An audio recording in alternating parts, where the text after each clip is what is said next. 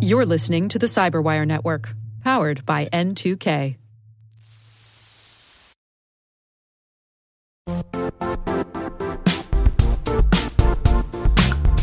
And now, a word from our sponsor, Zscaler, the leader in cloud security.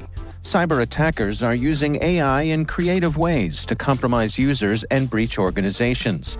In a security landscape where you must fight AI with AI, the best AI protection comes from having the best data. Zscaler has extended its zero-trust architecture with powerful AI engines that are trained and tuned by 500 trillion daily signals. Learn more about Zscaler Zero Trust Plus AI to prevent ransomware and AI attacks. Experience your world secured. Visit zscaler.com/zerotrustai.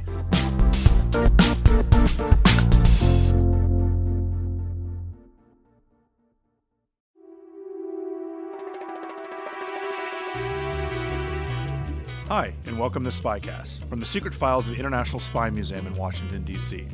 I'm Dr. Vince Houghton, the museum's historian and curator. Every week, SpyCast brings you interesting conversations with authors, scholars, and practitioners who live in the world of global espionage. If you have any questions, comments, or concerns about SpyCast, or if you want to suggest someone who might be a good future guest, email us at spycast@spymuseum.org. That's spycast@spymuseum.org. Also, if you like what you hear, and even if you don't, please take a minute to review us on iTunes or whatever platform you might be listening. We're always looking for ways to make SpyCast better, and you can help.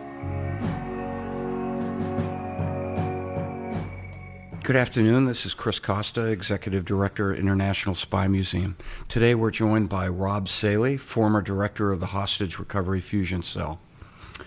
So before we get started, what I'd like to do is provide a brief overview of Rob's bio to get a sense of his impressive experience as a senior special agent at the FBI and an executive with the FBI. So again, Rob, good afternoon. Good afternoon, Chris. Thanks for having me here. So Rob Saley is the current president and CEO of Star Consulting and Investigations, a security and risk consulting firm which he founded in late 2018. Prior to starting up SCI, Rob served as a special agent in the FBI and most recently served as the director of the Hostage Recovery Fusion Cell, HRFC, a U.S. government interagency organization directly responsible to the President of the United States for coordinating recovery efforts for U.S. hostages held abroad. Prior to this appointment, Rob served in a variety of roles as an FBI special agent and executive leader within the Bureau. Among the various assignments, Rob served as Assistant Special Agent in charge of one of FBI's top 13 U.S.-based field offices, where he successfully led numerous federal investigations of violent and white-collar criminals, terrorist suspects, and fugitives from justice. As a federal FBI agent, Rob was highly regarded as an investigator, receiving numerous awards for investigative excellence, including Virginia Gang Investigator of the Year in 2008. Rob also served as an FBI SWAT commander, SWAT team member, and was one of the original members of the FBI Director's Protective Detail formed in 2001. I could go on and on. I will tell you that Rob also was an aviator in the United States Army, and we're really glad to have you here, Rob. Thanks again for joining us today. So what we wanted to do today, Rob, is really dive in a little bit and talk and define for the public what the HRFC mission was, what was the HRFC responsibilities. So if we can kick it off by you talking about the HRFC, why it was established, and how does it operate? Sure, Chris. And again, thanks for having me here. This topic is very dear to my heart. I was very passionate about the HRFC. The HRFC was stood up in June of 2015. And essentially it was a result of the U.S. government failure to successfully get Jim Foley, Steven Sotloff, Peter Kasich, and Kayla Mueller out from Syria when they were being held by ISIS. All four were held by ISIS in 2013, 2014, and all died while they were in ISIS captivity. during the time of their captivity, there were a lot of missteps by the U.S. government in the way we shared information with each other within the interagency, as well as how we treated the families. So after their deaths, there was a large public outcry, and the Obama administration decided to conduct a hostage review. And that hostage review, I think, was only supposed to take about 3 months. It ended up taking nearly a year. But as a result of the hostage review, the administration developed Presidential Policy Directive 30, PPD 30, which was signed by President Obama in late June of 2015. And then really what PPD 30 would, it laid out the U.S. policy on how we would deal with Americans held abroad and establish the hostage enterprise that's currently in place today. Oh, that's a good laydown, Rob. And full disclosure, I worked with Rob when I was at the White House, and I can vouch for his passion and the importance he placed and that his whole team placed on supporting families of hostages. So can you talk a little bit about that, on how you link, the HRFC links to the families of hostages? Sure. So within the HRFC, there are several components, and one of the primary components is a family engagement team, and that's led by a family engagement coordinator who acts as an ombudsman to the families, making sure that the families are supported properly, they're getting the information that they want and need, as well as supporting them in things that oftentimes you wouldn't think of. So helping them if say the primary breadwinner is the person being held hostage, helping them with getting things like their income tax filed, and with deferring payment, or working with them to work with companies to defer credit card payments, things like that. Anything to support that family while their loved one is being held in captivity. So what is the HRFC comprised of? It's interagency, so define, who do you have as part of the HRFC? Sure. So the HRFC essentially has got 5 main components. Let me talk a little bit first about the leadership team. So the director, there's a director and 2 deputies, and those individuals can come from one of 3 agencies or entities, either FBI, State Department, or DOD. When I was there, I had a State Department deputy as well as a DOD deputy. Worked very well together, very flat leadership. It was almost more like a partnership than it was a hierarchical relationship. And then within the cell, there's 5 components. You have an operational component, which has representatives from the FBI, State Department, Diplomatic Security Service, Department of Treasury, Department of Defense. There's an intel component, which has representatives from just about every agency within the U.S. intelligence community. There's that family engagement team, which has not only FBI victim specialists, but it has State Department consular affairs.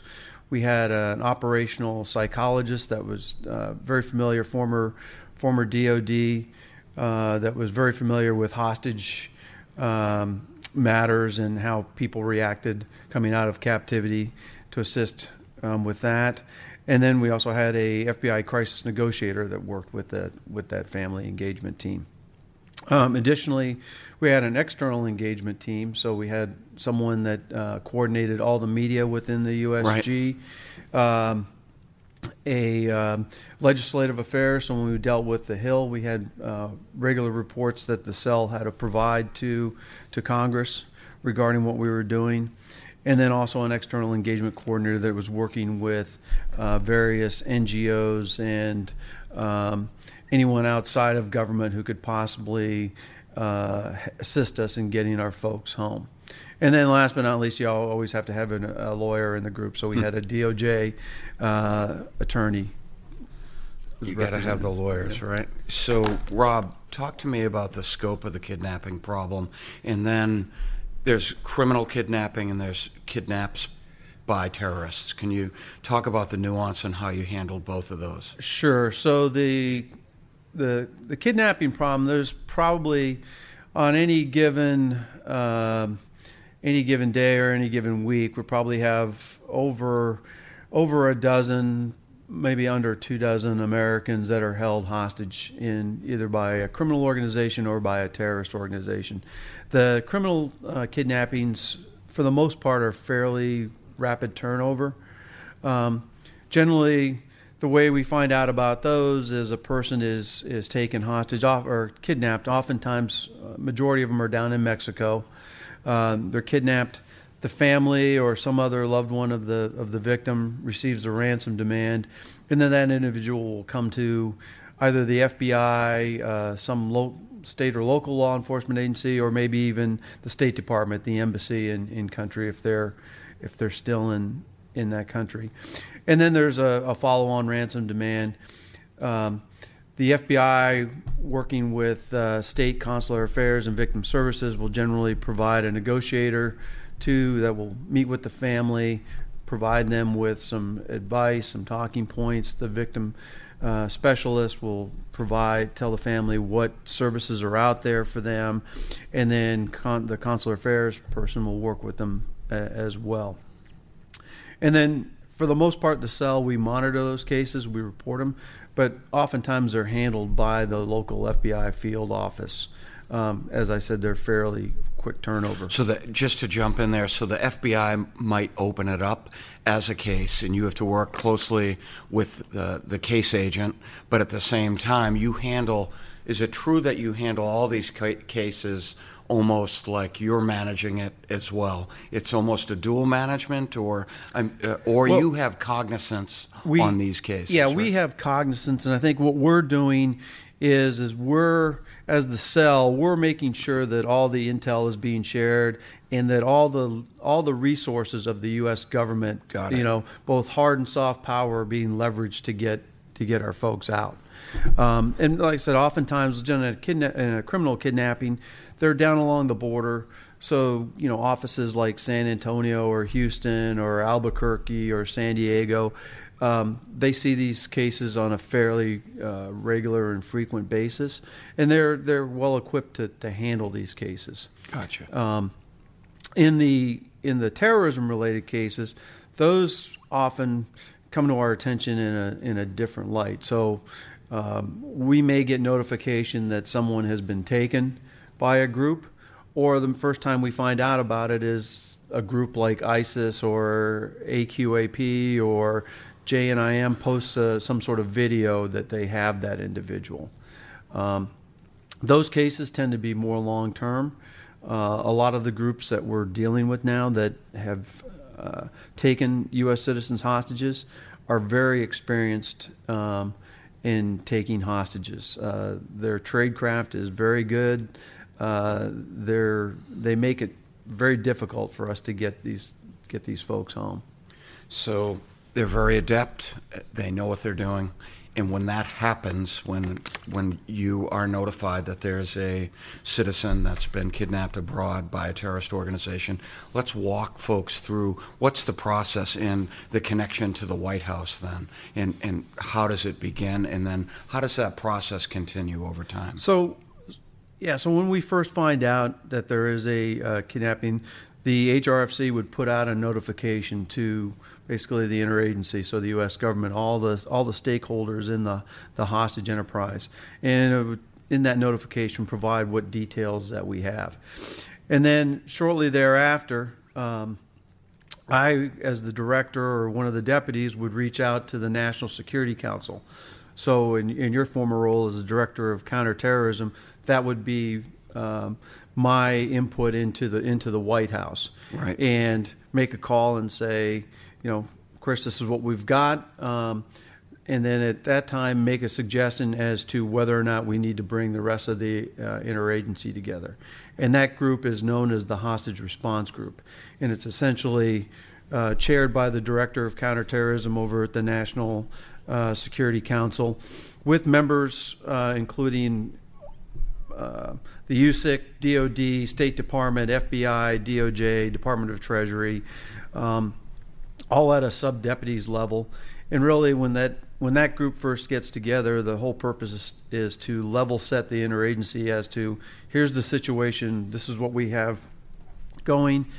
What resources are available, and what can we do initially to try to secure our citizens' release? No, that's a great articulation. And to reinforce the point you made earlier, this is all a result of the Presidential Policy Directive 30. None of this existed until the review was done on hostages, and the PPD was signed by President Obama, and the current administration continued that. There's been excellent continuity. So that's what you just outlined is very functional, and it worked very effectively. Okay. We'll be right back after this.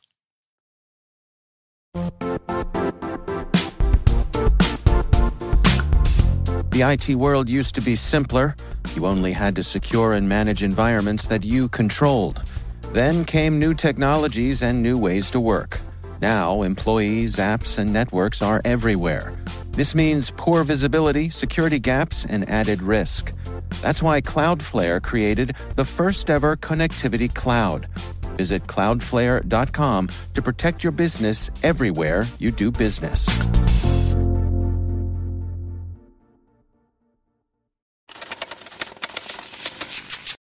And that, I would say that process is very quick, rapid. I mean, as you recall, we had a couple of cases where we got notification that an American citizen was kidnapped, on a Thursday night, and early that next morning we had pretty much the interagency post forward, which does play a huge role in these cases, the embassy forward, online, level set everybody, had an HRG meeting, and had some things already in action or in place by 10 o'clock in the morning the next morning, which is fairly rapid for the U.S. government. Right. No, I remember some of those cases.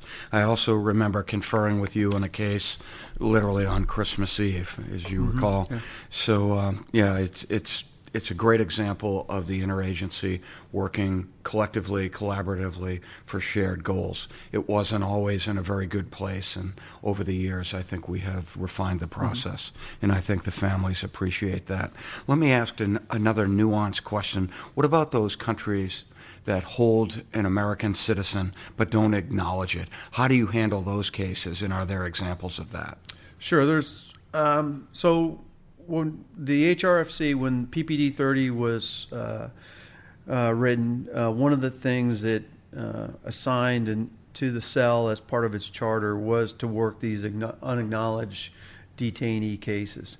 And the intent behind that is that the cell could leverage all the instruments of U.S. power, mainly with the intelligence community, to develop proof that that nation was holding our citizen hostage.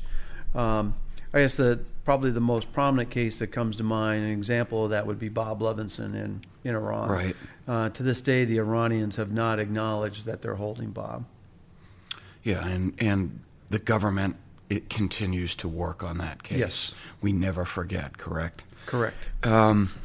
So, rough order of magnitude, Rob, I don't know if you can share this, but how many cases have been resolved since the HRFC was established? When I left, we were just over 200.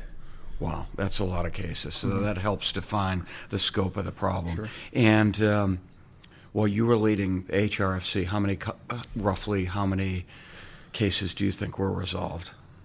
I'm just guessing. I think when I got there, that they had resolved anywhere from around 110 to 120, so 90 to... Still a lot of work. Yeah.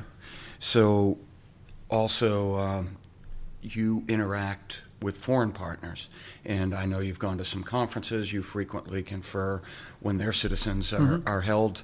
We share information. We certainly provide information back to the respective countries about their nationals. Does any nation that you can think of have a similar structure to what we have now? So if you're looking at the various countries out there, I think they're all pretty envious of the fact that we have a hostage recovery fusion cell. Right, I agree.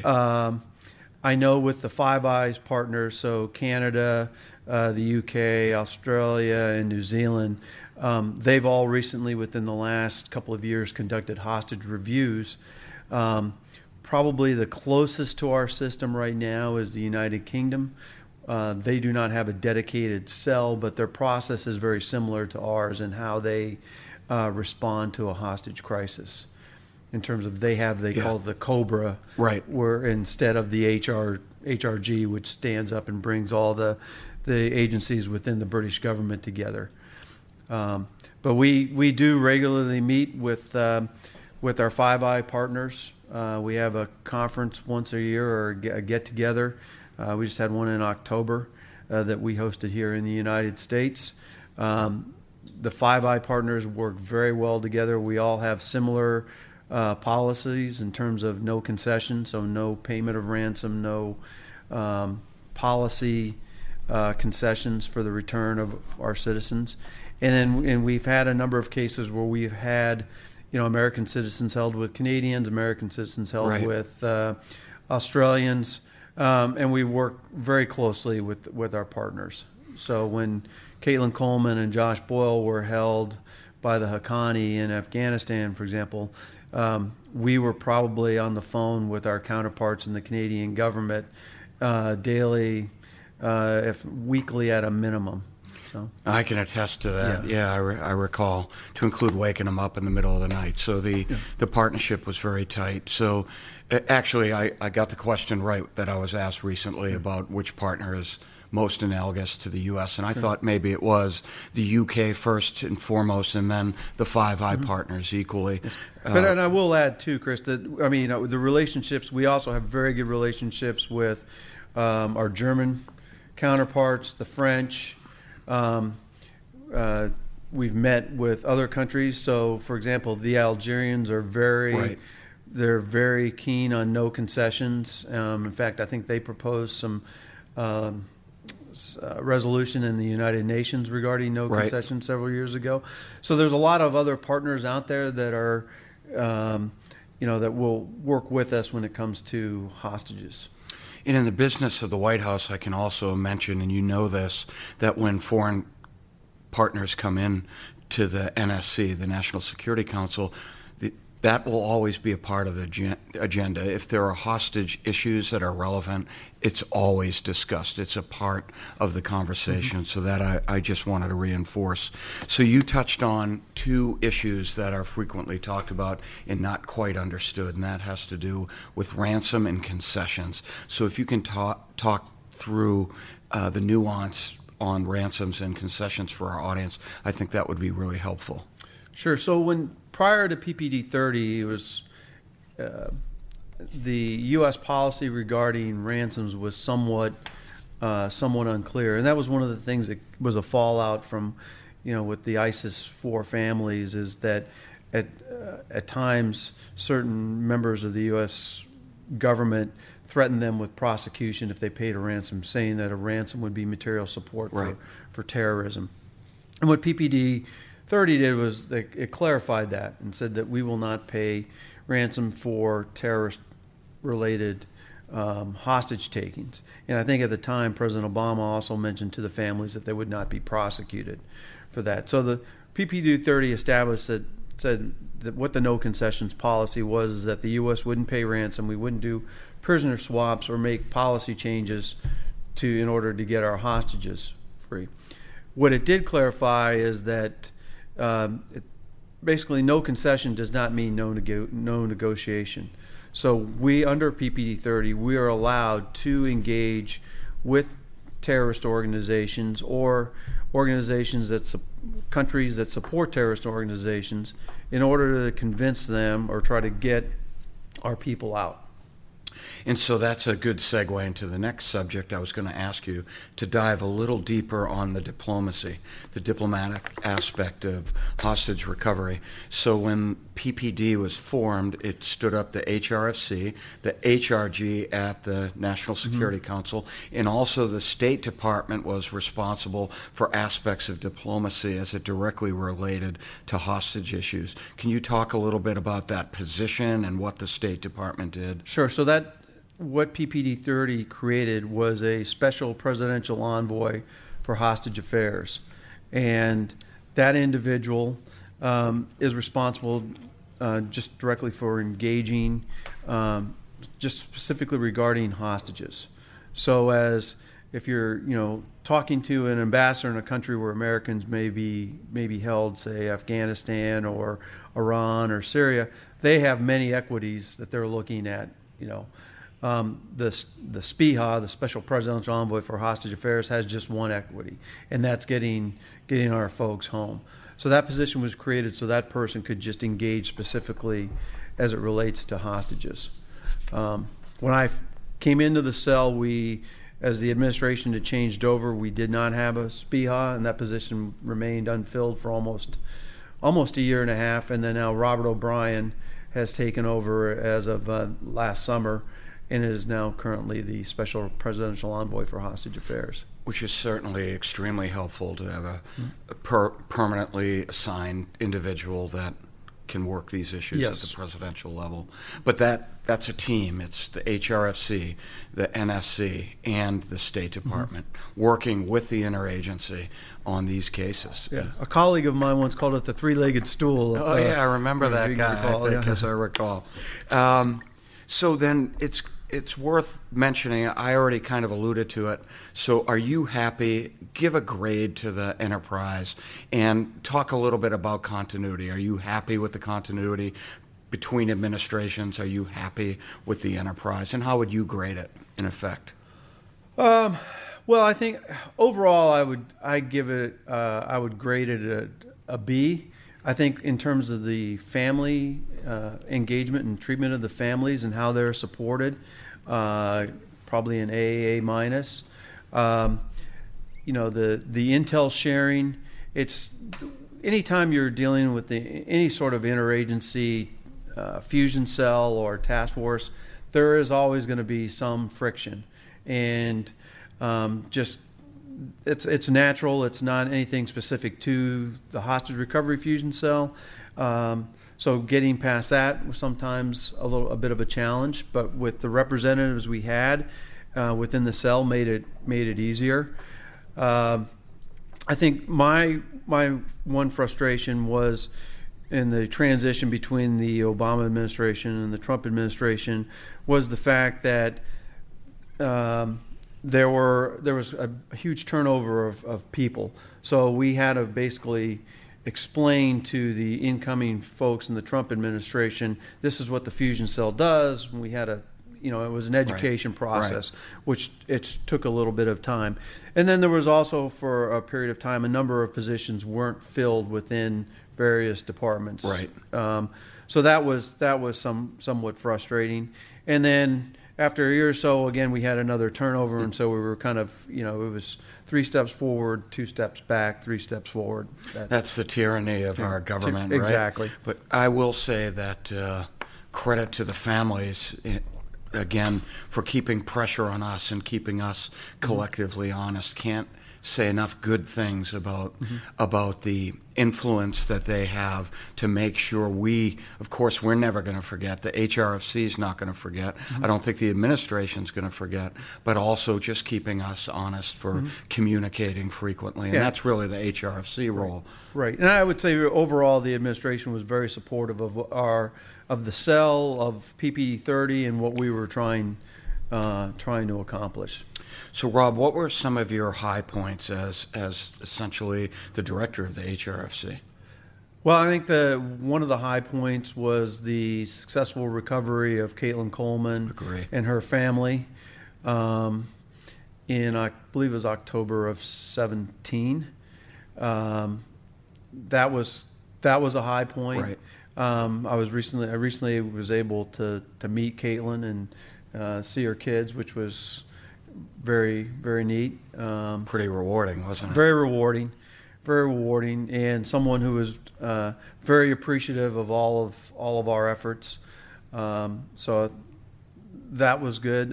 We had a number of others, Americans that were recovered fairly quickly. I think that were successes in due in part to the cell. we had an American citizen who went through a very traumatic experience while being kidnapped down in Mexico, and the support we were able to provide to her after she was recovered, I think was I remember that it was case. It really highlighted the strength of the cell and what we could do. So what do you want to tell your team, your former team? What messages do you have for them, and what advice did you provide to your successor? So message I would say to my former team is keep the faith. The folks that composed the Hostage Recovery Fusion Cell are some of the most professional, dedicated people that I have ever met. One thing you probably should understand about working hostages is that it is the rewarding times are few and far between, and it is a grind on a daily basis that people come to work, and oftentimes, you're hoping on some line of effort being successful, and it turns out that it falls short. And the thing is, when you hit those disappointing points in the road, the folks in the cell were able to pick themselves up and like, okay, what's next? What do we do next? And keep driving on. Perseverance. Yes. Yeah. Isn't it encouraging, again, to reinforce that Americans should know, in particular, that if they're held hostage overseas, there's somebody 24/7. There's a team of people, not somebody. There's a whole team, a whole enterprise that works those issues, and that's pretty extraordinary, isn't it? Yeah. And that was your team that you led.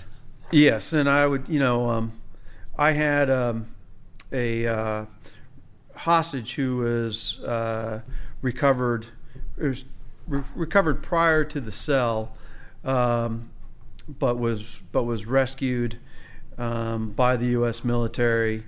And several weeks after her rescue, came in and said to me, went to thank the team that helped get her home. That said to me that not until the U.S. military arrived to rescue her did she think that anybody in the U.S. government knew who she was or cared about her. And I think it says a lot for our country that we would actually committed the amount of resources we commit and the effort we commit to just bring one of our citizens home. It is extraordinary. And yet, and we won't end on a downbeat note, yet the future trajectory of hostage taking is consistent, right? It's not going to go away. Or are you optimistic, or do you think it's going to be a model that's going to continue? No, I think it's people, bad guys have been taking hostages for centuries. And, with the fall of ISIS, I think as different fighters, flee Syria and head back to their home countries or head to other areas in the world. This is something that these groups have realized it's a good source of revenue. In fact, there are many organizations, terrorist organizations out there where ransom payments are their sole source of revenue for operations for their organization. So as long as that is out there, they're going to continue to try to kidnap Westerners and kidnap Americans. And it's true that, I should have mentioned this earlier, and it's problematic to pay those ransoms because in some cases it goes directly to support other acts of terrorism, correct? Correct. So that's an important point I wanted to make, and I should have made it earlier. The other thing is, from a historical standpoint, you and I used to talk about this, the Tripoli Pirates, our history, the history of the United States is complete with many stories of hostage taking going back to the late 1800s, Sure. The early 1800s actually. And also there's a relationship, not an official relationship, but the hostage enterprise interacts with some of the nonprofits like Hostage US and the Foley Foundation that also support from a nonprofit standpoint. That's correct. And one of the things we did within the cell was, when I came in the cell, I told everyone that the cell was formed as a whole of government approach. Right. we decided to take it out to a whole of society. So we reached out to a lot of folks that were outside of government that we thought would be able to assist us and had some influence. And I will say this, and this says something about the Americans and how they feel towards other Americans. But in reaching out to those individuals, I'd say in all cases, not one person that we reached out to asked for any sort of reimbursement, or when they would fly into D.C. for meetings or anything like that, they didn't ask for a dime from the U.S. government. They were doing it all, pro bono, for what they could do to help their fellow citizens. It's about patriotism. Yes. and support to their fellow citizens. I can attest to that as well. It's pretty extraordinary. So let's just change gears for a couple final questions and wrap up. So you're at Star Consulting. You formed your own company. Can you talk a little bit about that? What are you going to be doing? So I just formed my own Star Consulting Investigations. It's just, as you stated in the opening, it's a security and risk consulting company. I've worked and been in the U.S. government for over 31 years and decided it was time to be my own boss, and had some projects that I wanted to focus on. So that's what I'm doing now. Well, we wish you the best of luck. Any final thoughts, reflections, or is there anything that I didn't ask that I should have? No, I think you covered it. I would just ask that the listeners out there, remember that there are Americans that are being held hostage as we speak, and many of them are in not very good conditions. And so to think of them and keep them in your prayers. Thanks, Rob. Thank you for all your service to the nation, not just as a Army aviator, but in the FBI, all your dedication, everything from SWAT to investigative work. It's quite extraordinary, and I am very grateful that we got to work together. Thank you for articulating what it is the HRFC does. You led an extraordinary team of great Americans, and also in some ways you led with our foreign partners. So I really appreciate all that you did. Thank you very much. Thank you. Thank you for listening to Spycast. Remember, every Tuesday we will post a new podcast, available from both spymuseum.org and iTunes. If you have any questions or comments about Spycast, email us at spycast@spymuseum.org or leave a comment or review on our iTunes page. You can also follow us on Twitter at INTL Spycast. That's INTL Spycast. Talk to you next week.